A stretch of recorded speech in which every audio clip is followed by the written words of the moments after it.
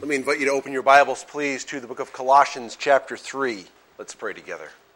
Father, it has been encouraging, uplifting, edifying to sing of our redemption that is completely a work that you have accomplished through your Son, Jesus Christ, through your own merciful call, through the powerful, illuminating, regenerating work of your Spirit that we've learned about through your glorious, perfect word.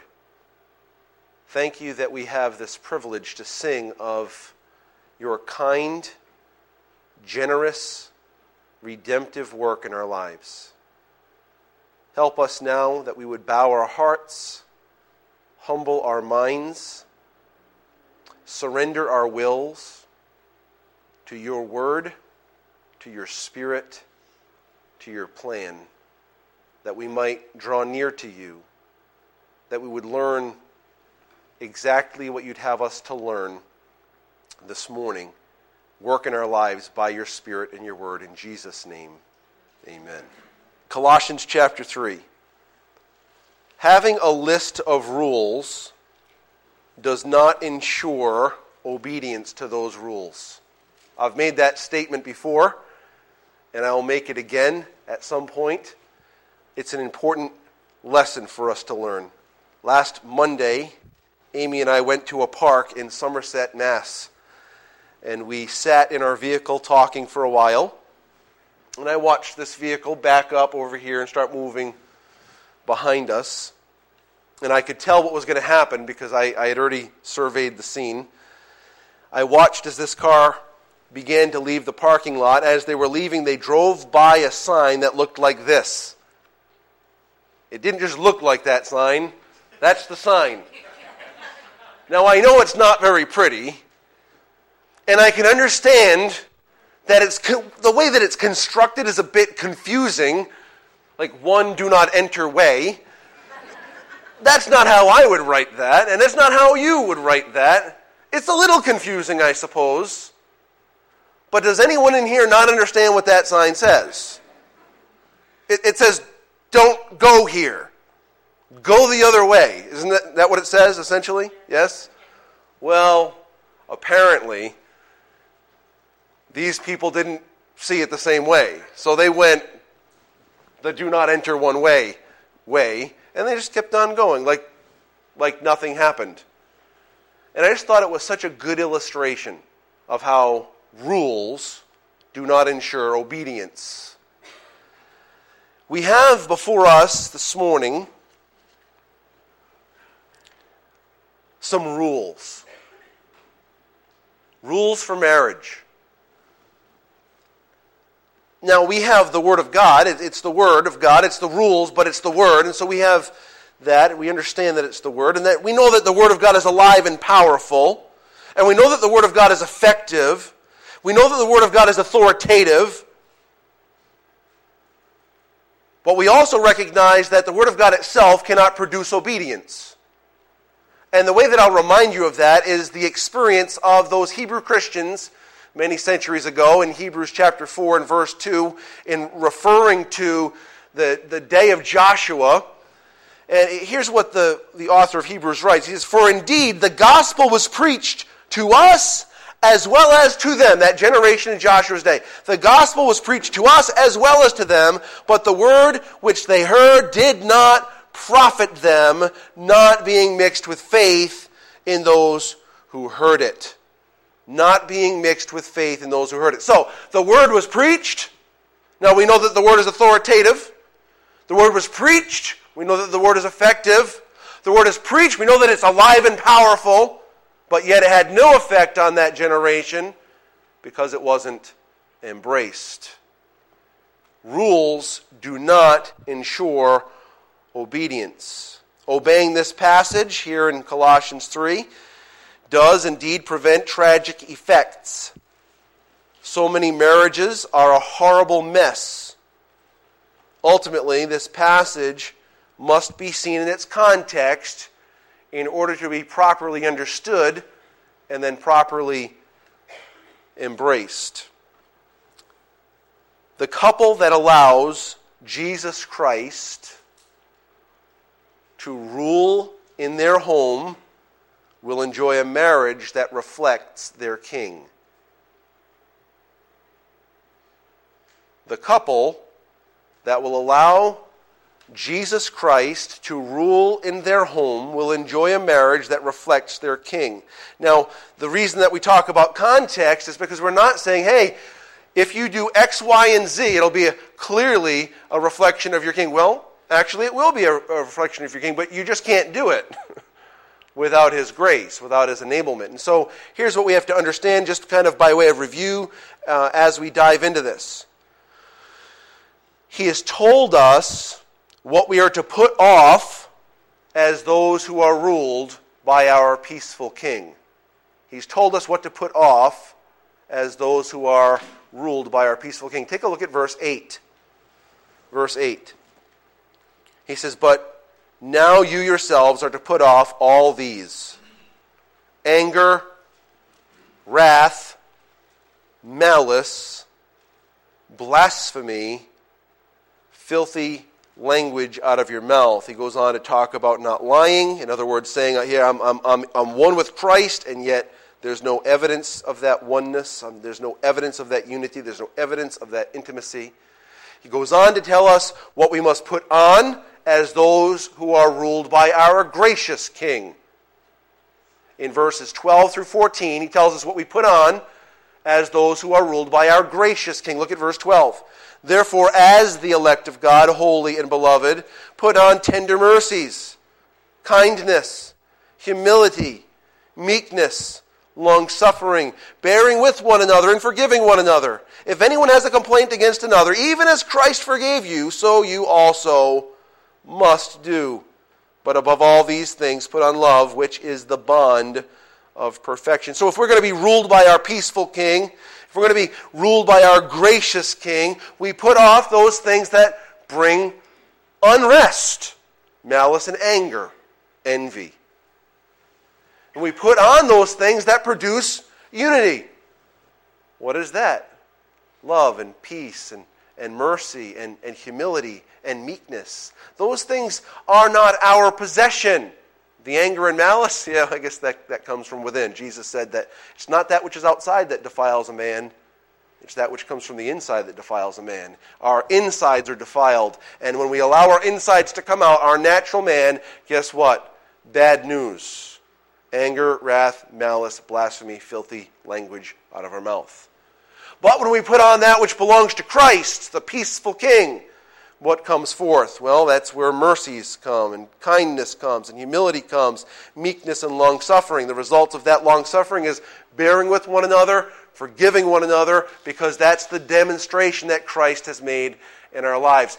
So we're told to put off us and put on Him. We're allowing Christ to rule. This is the context. And when it comes right down to where we are in our passage, our consideration is in our homes and with our marriage relationship. We must first submit ourselves to our King, and then we can function in the role to which we've been called. To say it another way, I know I'm repeating myself, but it's because this point needs to come forward, and we need to consider it. We must submit to our King, and then we can function in our role. To say it another way, if we do not function in the roles as described here in Colossians 3, we'll also see in Ephesians 5, in Titus 2, and 1 Peter 3, if we do not function in these roles, it is evidence that we are not being ruled by our King.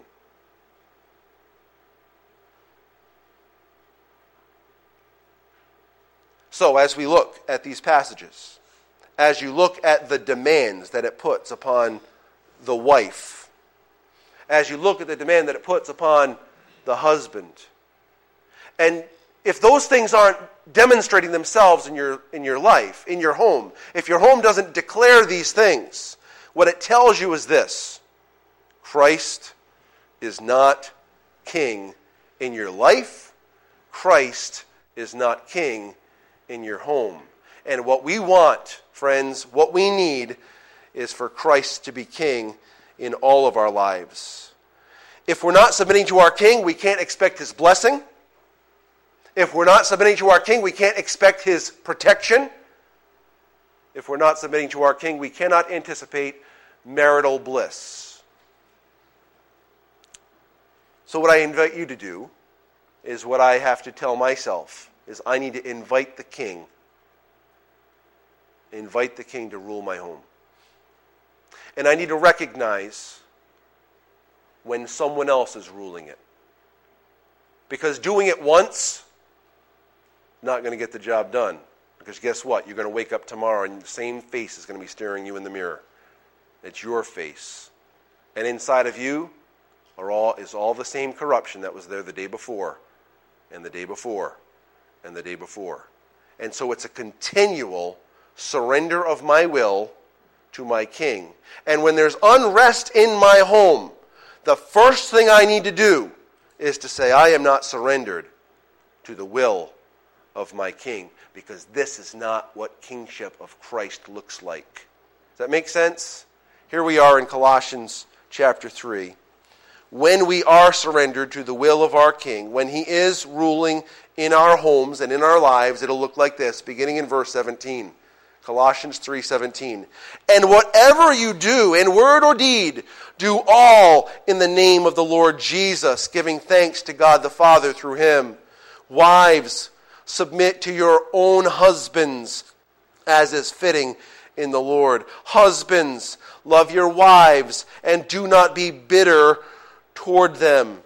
Children, obey your parents in all things, for this is well-pleasing to the Lord. Fathers, do not provoke your children, lest they become discouraged. Here's the first concept that we'll recognize, and it has to do with the role of the wife. The king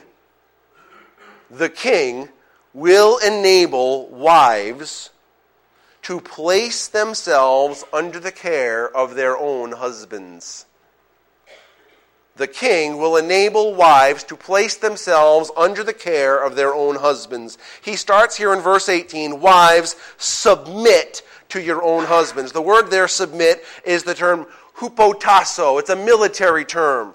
It has the idea of arranging oneself under the leader, placing oneself in proper alignment. Now, think about it. You've got troops going off to battle, and you've got this gung-ho, they call him a hard charger, and he's like, yeah, I know how to do this. And he's simply of lower ranks here. But he knows what to do. And so they break into enemy territory, and he says, I know what to do, and he blitzes past all of the battle plans. He forgets all of his fellow soldiers. He's not listening to the word of his leaders. He just goes. How's that going to work out? How's that going to work out? We would all say, what a fool. What a fool. There is no such thing as a one-man army. Now, I know you've watched Commando, and I know you've watched Rambo, or Iron Man, or Captain America, or whatever other superhero you've watched, and you've seen them do it, but you also sit there rolling your eyes. Don't you? Don't you? Please tell me you know it's not real, right? Okay, I'm glad we've got this established. The superheroes aren't real. There is proper order. Now, to understand it, it's to place oneself under, and really when you put it in the context of marriage, it's to place oneself under the care of your husband, the care. Now, we're not talking about this wooden, detached entity. We're not talking about military in Colossians 3:18, though there's a military term used. So we're not talking about this detached, yes, I'm the leader, and you're just simply the peon. Not like that. When the wife is placing herself under, she's placing herself under the care, the provision, the leadership, the love, the guidance, and the protection of her husband. There is a great, great difference. We're not talking about the disorderly homes that have been created from a dominating male. We're talking about proper order. that God has established.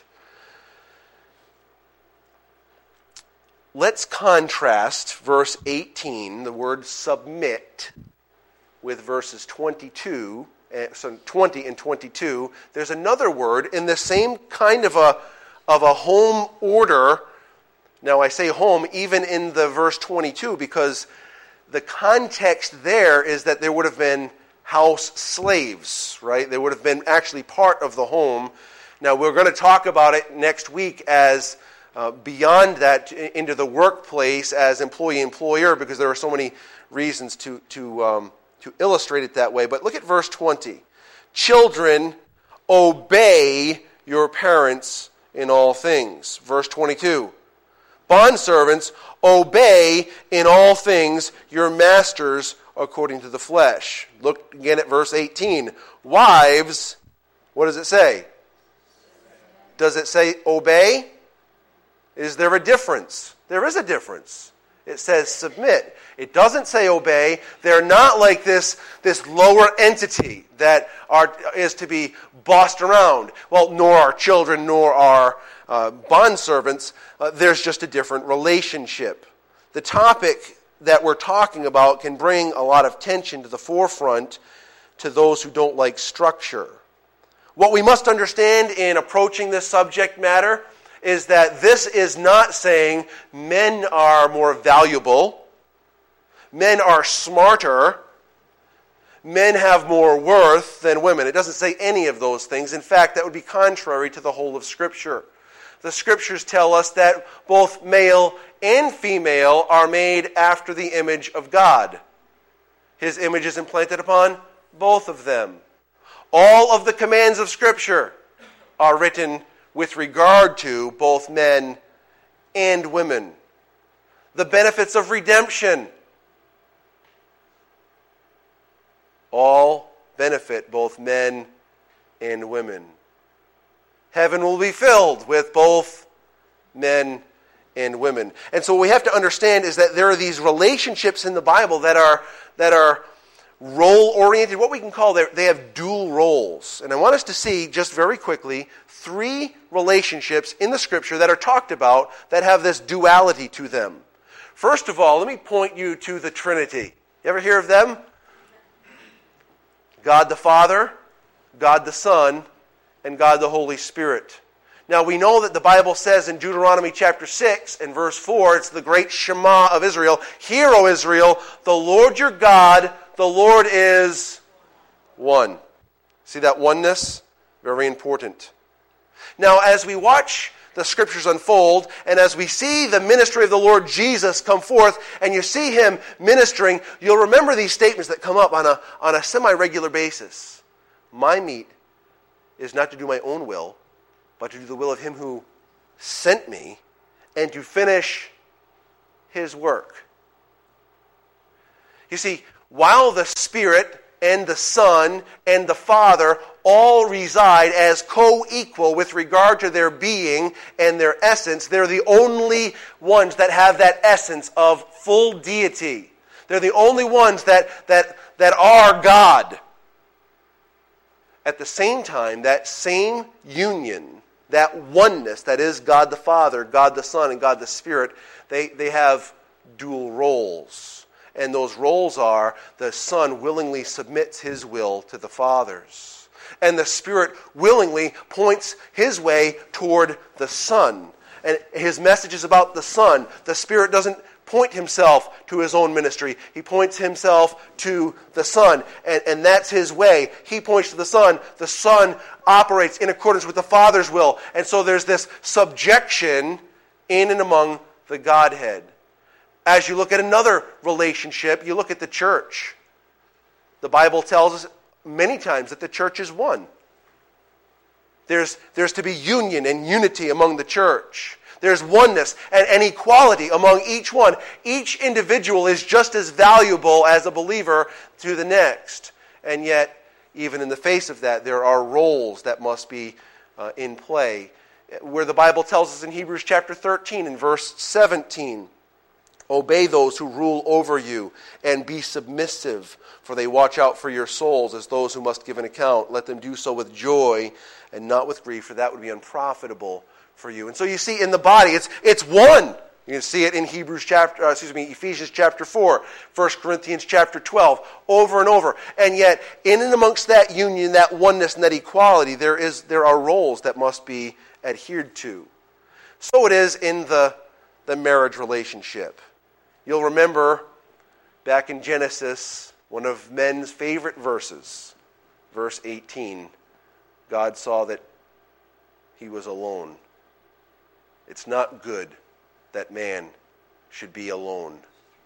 I will make him a helper compatible with him, a helper that's meet for him, a helpmeet, one who comes alongside, one who administers to, one who is a companion with. And so we look at that, and then thus we have this incredible scenario in which God takes from Adam's side, his rib, and takes this rib and forms from it woman.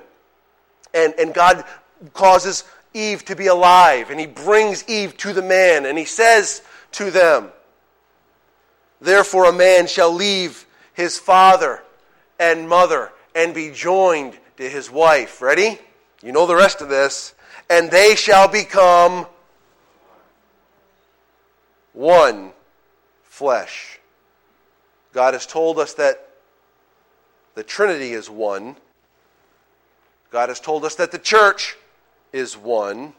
God has told us that the husband and wife are one. So this speaks to the permanence of marriage for sure, but it also speaks to the union of marriage and how that functions together. So I wanted to do for a couple of moments is take a look at a parallel passage from Colossians chapter 3, and I want us to take a look at Ephesians chapter 5.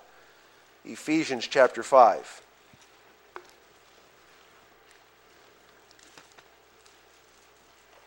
The king will enable wives to place themselves under the care of their own husbands. And we're talking about them in this relationship that is one, where Jesus says what God has brought together, let not man separate. So we recognize the permanence that's involved in that union, but there's that same union interaction between husband and wife that there is between Father, Son, and Spirit. We can see that in other passages as well. And so here we are in Ephesians chapter 5.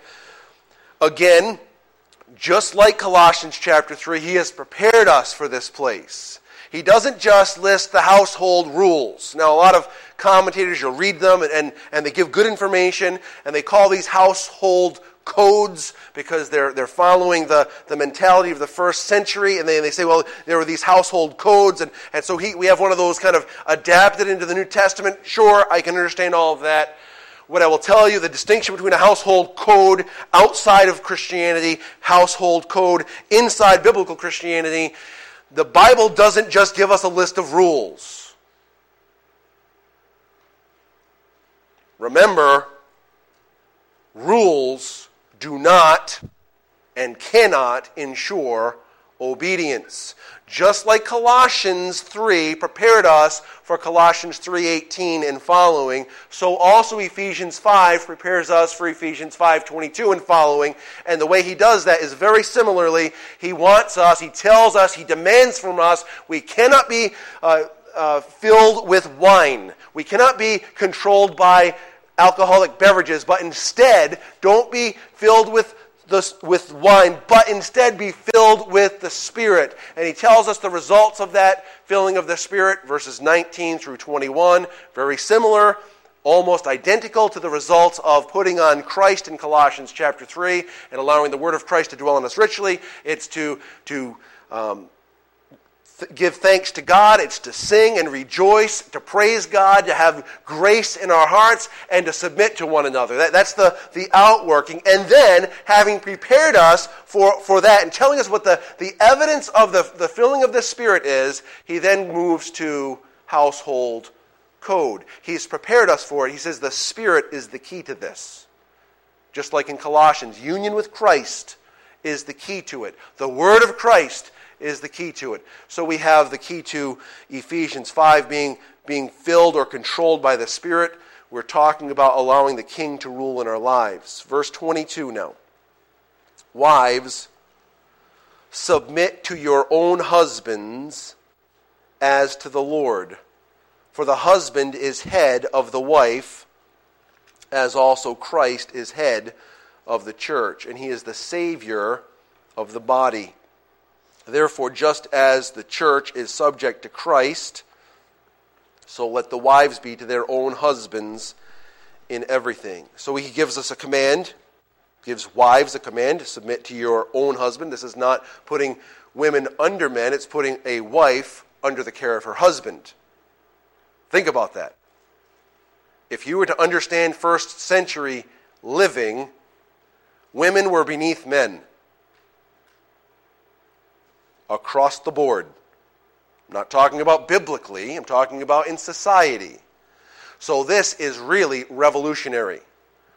What he has just done, under the power of the Spirit, is to say, listen, I want to free you from this lordship of men over you.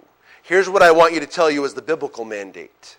The biblical mandate is that the wife places herself under her own husband, singular. She places herself under his care and protection. What is the reason for this? The husband is the head of the wife. Now, the word head, there's been all kinds of ridiculous grammatical, literary studies on this, because they want to try to eliminate this concept of male headship. They want to just end it. And so they come up with all these schemes, and they say, well, really, the word kephale is like a riverhead, and so really he's the source of, and so you're saying, well, do women come out of men? Well, in the sense that Eve came out of Adam, that could be true, but certainly not after that. Any of you men ever give birth to a woman? See, they jump through all these things. They want to just change the word. Guys, ladies, please. It's the word. It's the word. Let the word rule. The word is true. And so when it says head, he's talking about the one who has this responsibility. Has this major responsibility. So the reason for this submission, placing under, is because the man is the head of the wife. This is the way God has designed it. The comparison that he makes is that it's the same as Jesus Christ. Wow, this is really, this is something else, friends. Men, you shouldn't be feeling good right now. You shouldn't sit there and say, yes, woman, submit. What you should be saying is, oh, so what you're saying is that the wife has this role like that is equivalent to the church. The church benefits from the headship of Christ. The church is protected. The church is redeemed. The church is secured. The church is continued. The church is sanctified. The church is glorified through the work of Jesus Christ, their head. And so with this comparison comes an amazing responsibility for men, and really should be this freedom for women to say, yes, that daunting task is for someone else. I will place myself under the care of my husband, because this is God's design. He says, as Christ is the head of the church, he is the Savior of the body. Now, keep your mind here in Ephesians, because this is the text that we're thinking about right now. But at the same time, I want you to head over in your Bibles to the book of Titus, chapter 2, because it really helps us a little bit more in our understanding of this. In Titus chapter 2, we have one of those great discipleship passages, how older ladies in the church should be ministering to the younger ladies in the church and teaching them things. And it's teaching with word, but it's also teaching with example. The wording there is very clear. So it's not just, hey, let's have this class and I'm going to teach you all these things with my words. It is that, plus it's also demonstration in the life. And so by their sober living, they demonstrate sober living. See, take a look at Titus chapter 2 and verse 3. It says, the older women likewise, that they be reverent in behavior. See, they're demonstrating, not slanderers, not given to much wine, teachers of good things, that they admonish, and that's that concept of admonish with word and deed, that they admonish the young women to love their husbands, to love their children, to be discreet, chaste, homemakers, good, obedient to their own husbands, that the word of God may not be blasphemed. Same writer here in Titus 2 as Colossians 3, as Ephesians 5. His name is God. And he used the same penman to record it, Paul. Now we believe that all Scripture is given by inspiration of God and is profitable for doctrine, reproof, correction, instruction, and righteousness, that the man or woman of God may be what? Maturing. It says mature, but just get it in your head. It's maturing, thoroughly equipped unto every good work. And here's what he says. We need to be teaching our young ladies how to do what they're supposed to do in marriage. And part of that is this obedience or this submission to their husband. What is the consequence of not following the biblical model? It says the word of God is blasphemed.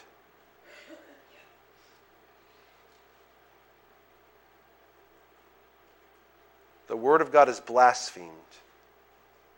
Now, those are heavy words. Those words should not be taken lightly. And so we're looking at this biblical order in the home. And this saying, yes, I'll place myself under my husband's loving, selfless, sacrificial, leading, nourishing. We're going to talk about those things in a couple of minutes. Wow, look at what time it is. You guys, are you guys hungry? I hope not.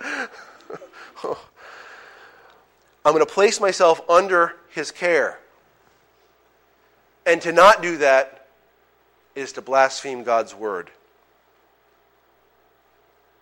To blaspheme God's word is to blaspheme him, isn't it?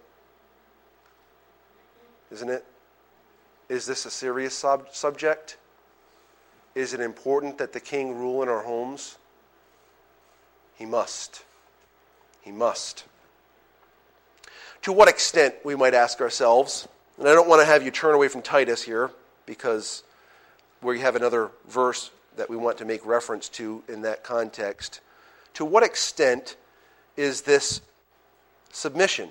It really is, and I'll summarize by quoting S.B. Clark, good name, no part of her life should be outside of her relationship to her husband. What does that mean? There's nothing hidden. We don't say, well, that's my business. Now, the pocketbook, guys, stay out of there. It's not your business. We're talking about the rest of life. We don't have hidden parts of our lives that really, well, our husband doesn't have any part in this. That's not the way it works. We're a unit. We are united together. Remember, we're placing ourselves under the protection and care of our husband. That's the concept. In 1 Peter chapter 3 and verse 5, the Bible says it this way, for in this manner, in former times, holy women who trusted in God, key point, also adorned themselves, being submissive to their own husbands. Why did I make a pause there in the middle of that verse? The reason, ladies, that you place yourself under the care of your husband is because you trust God. And God told you that this is the way it works. This is the design that I have made. This is how it functions well. This is how it works the right way. Do it my way. Trust me. And I ask you, ladies, not verbally, not externally, I ask you, do you trust God? Do you trust God? Do you believe He knows what He's doing? It can be hard. It can be hard, ladies. And I do not underestimate that at all. I have talked to many people in many situations about many circumstances, And my heart breaks when there is a husband who doesn't get it. They don't understand the privilege and the responsibility that it takes to rightly, appropriately, lovingly lead his home. Who is God asking you to trust? Your husband? No. Him. You trust him. And as you trust him, well, your husband will make all kinds of mistakes. He will. Every one of us have, and every one of us will make mistakes. Because you trust God, you say, okay, this is the way this is going to go. I know there might be a negative consequence to this pathway, but I trust God. Now, are there exceptions to whether a wife can say, you know what, dear, I'm not doing that? Are there? There are, right? Just like in any context of life, when someone abuses their authority and causes us to disobey God and His Word, we cannot follow through. We must obey God rather than men. With that being said, I want to shift our attention just for a moment. If you'll bear with me, I'm trying desperately to push forward here. Wives, their primary call in the passages that relate to husband and wives is this concept of placing yourselves under the loving, protective care of your husband. There is also, however, a call, particularly in this Titus 2 passage, to love him. To love him. Look what it says again in verse 4. Remember, they're to teach or to admonish the young women to, what does it say? Love their husbands. Now that is the friendship kind of love. It's phileo or philia love. It's the idea of companionship. So God is telling the older ladies in the church to teach the younger ladies in the church how to be friends with their husband. Well, why would that be such an important thing? Well, because husbands can be boneheads. And what can happen is there can be a tiresome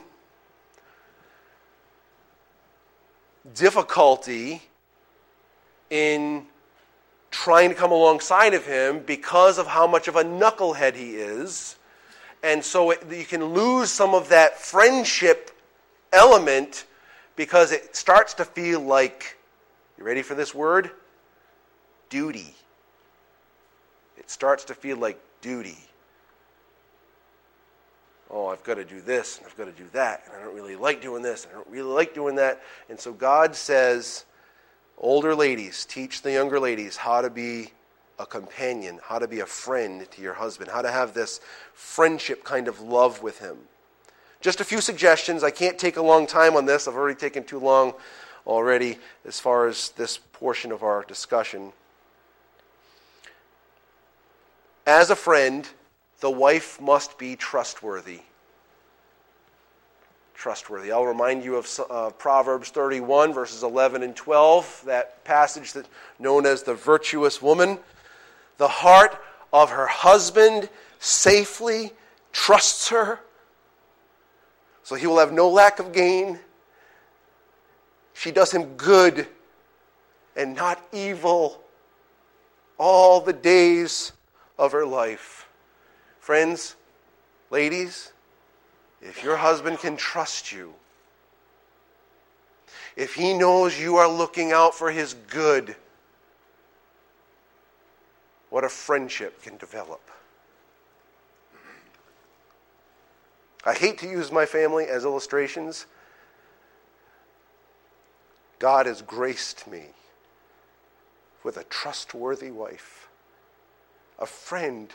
There's nothing I wouldn't share with her. There's no burden I wouldn't carry with and for her. This is what happens, friends, when your husband can trust you as a friend. Additionally, as a friend, the wife must be sacrificial, Not always the things that you think are the best and what you need and what you feel, what you desire. Saying, you know what? What's best for our family? What's best for us as a couple? What's best this way instead of what I personally want to hold on to? Sacrificial. As a friend, the wife must be supportive. Can I bang on this one just a moment here? Proverbs 17:17, a friend loves at all times, and a brother is born for adversity. Listen carefully. When difficulty comes, and it has, and it will again, when difficulty comes, when failure occurs, the one person the husband should be able to trust to be on his side is his wife. Listen, so many women, when their husband loses their job, flapping their gums to him, to anyone else that'll listen, undermining him. Maybe don't even intend to. It might not even be the desire of her heart, but we've got this problem. We can't, and he can't keep a job, and he keeps switching jobs, or this or that or the other thing. Listen, the one person that should be there when difficulty strikes, if no one else is, it should be your friend. Carol Mack, wife of Wayne Mack, wrote this: if the wife is going to be her husband's friend, then she needs to listen to him when he is hurting, support and encourage him when he makes mistakes, enter into his problems without being critical, and be understanding of his weaknesses. This is what a friend does. As a friend, the wife must be sensitive. As a friend, the wife must not be comparing. Well, so-and-so's husband. Well, that family has. That family can.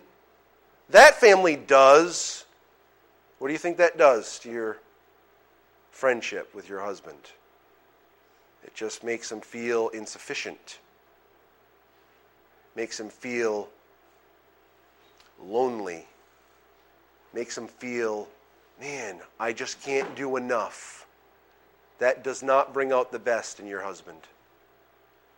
What brings out the best in your husband is when he fails, when he falls, you say, hey, I'm here. I'm here. It's me and you. Me and you with the Lord. There's no better team. Me, you, and the Lord. I'm going to ask you, ladies. Is Jesus king in your home? Is Jesus king in your home? If he is, you'll be supportive and loving and kind and uplifting of your husband. And you'll be willing to place yourself under his care, even when his care isn't everything it ought to be. That's because you trust in God and Jesus is your king. Is there a better king? There isn't. Is there a more trustworthy person? There isn't. Trust him. Do it his way. Now, I'm not going to run through the man's responsibility in 7 minutes so that we can get this done, because that really wouldn't be fair to any of us. But I have to at least touch it. So if you'll bear with me for a few more minutes, please, to touch on this. The king will enable wives to place themselves under the care of their husbands. Now, as we turn the attention to the husbands, the king will enable husbands to selflessly love their wives. Hopefully only one of them, like one wife, but husbands, wives, one husband, one wife. You got it. We're not talking about polygamy here. Just husband, wife. I have to say this. Have you heard about the guy who has a nagging wife? Talk, talk, talk, talk, talk, he said to his friend. That's all my wife ever does is talk, talk, talk.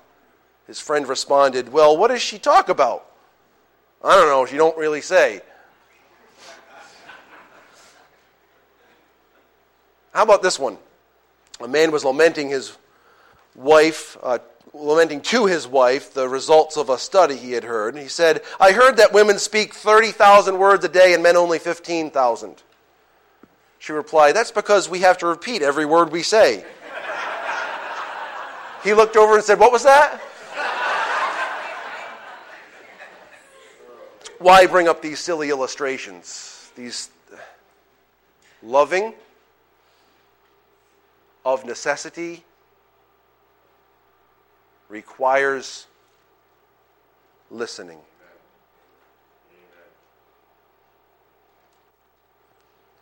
Guys, do you hear her?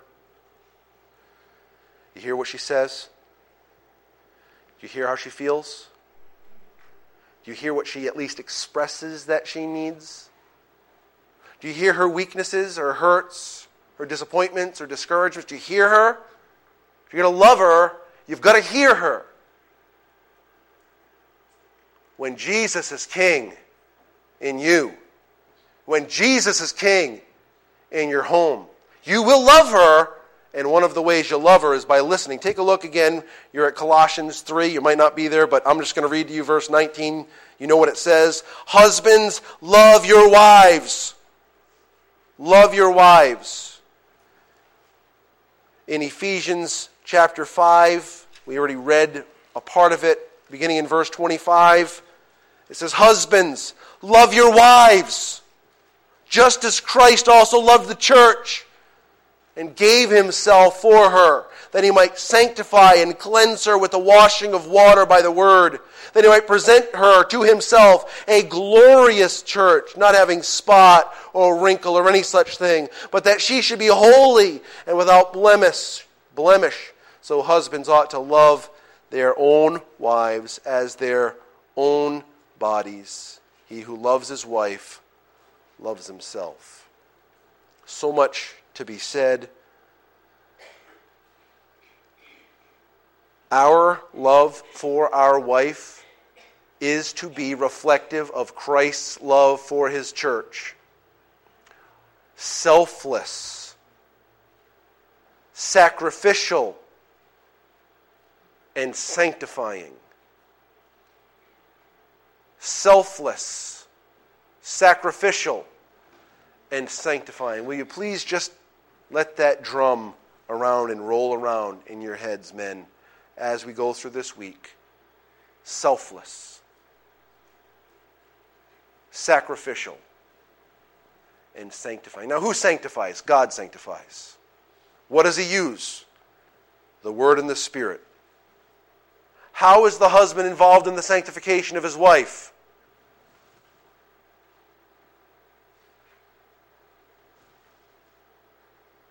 Same way I have the privilege of being involved in your sanctification process, pointing you to him. By pointing you to his word. Look, look, look, look. Now, we're not talking about one of these.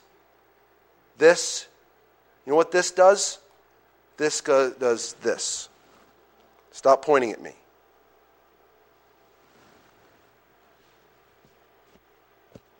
We point here. We admit our failures. We admit our desperate need. We remind ourselves of our desperate need. We remind ourselves this is not demonstrating that Christ is king in our home. This is not demonstrating that Christ is king in our relationship right now. Look at this conflict we're involved in. Look at this way we're responding to this tragedy or this difficulty or this challenge. This is not evidencing the fact that Christ is king in our lives. We're pointing her as we're pointing ourselves, and we're pointing our children, we're pointing our neighbors, we're pointing our fellow believers, we're pointing each other to Christ. Sanctifying love. There's no better thing than to feast upon the goodness, mercy, and grace of God. Men, do not miss that responsibility. God says, love your wife the same way, just as Christ loves the church, and he gave himself for her. And then it illustrates that he is washing her with the word. Love your wife like Christ loves the church. You must wash your wife with the word. Does that mean pointing at her? I've given you the lesson this week. I'm going to lead every kind of discussion on biblical things. No. What does Jesus say about this? And maybe you'll learn something when you listen to her. Maybe she might know something about Jesus and the word. Maybe the Spirit might illumine your mind as you listen to her tell you about what she's reading in the Scriptures or what God is teaching her through Scripture and devotion and her understanding of Him. This is not a one-way street, friends. So I'd love to go on more. I actually could have had about 45 pages worth of notes this morning. I actually only took 5 of them, and we got through 3.5. How's this working out? My plans are just constantly being thwarted. Except for this. Every week we continue with this subject. You're going to keep on seeing that screen that asks you and asks me the same question. Do you let the King in your home? Don't leave here with this just a theory. Let the King in your home. Let him, ladies, teach you, enable you to place yourself in a vulnerable place. Men, let the King teach you to be selfless and sacrificial and looking for opportunities to build your wife up with the word. He can do this. This is why we don't separate the demands from the context, because the demands are only met by what God has already supplied in Jesus Christ. Let him rule you and see what he does. These things will come to pass if Jesus is ruling your heart. If they are not coming to pass, you can know Jesus is not ruling your heart. Let's pray together. Father, I admit I had other plans. I had plans to be tying this up, and it is not your plan for that to be finished. You obviously intend for us to consider these important, intimate, personal, real-life concepts to continue to come across our attention. I submit to you that it must be because we need it. We must need to learn further to surrender our heart to you and to learn how that works in our homes. Dear God, I pray for those who are wives here, or those who are to-be wives, that you would be teaching these truths to them and revealing in their own lives what they need to know. Maybe there's been some struggle with this. May they connect that with their struggle to allow Jesus to be their king. And maybe there are some husbands who would rather not hear what their wives have to say. May they not only be willing to hear their wives, but that they would connect that lack of listening and connect it with the fact that it's because they're not letting Jesus rule in their hearts as their king. May we learn, may we surrender to you and thus fulfill the roles that you have committed to us. I thank you, Father, for marriage. I thank you that you've given us that grace of life. We ask that in the process of our learning and our growing in these areas, that we would be putting the King on display and reflecting the glorious gospel of Jesus Christ. We pray this in his name. Amen.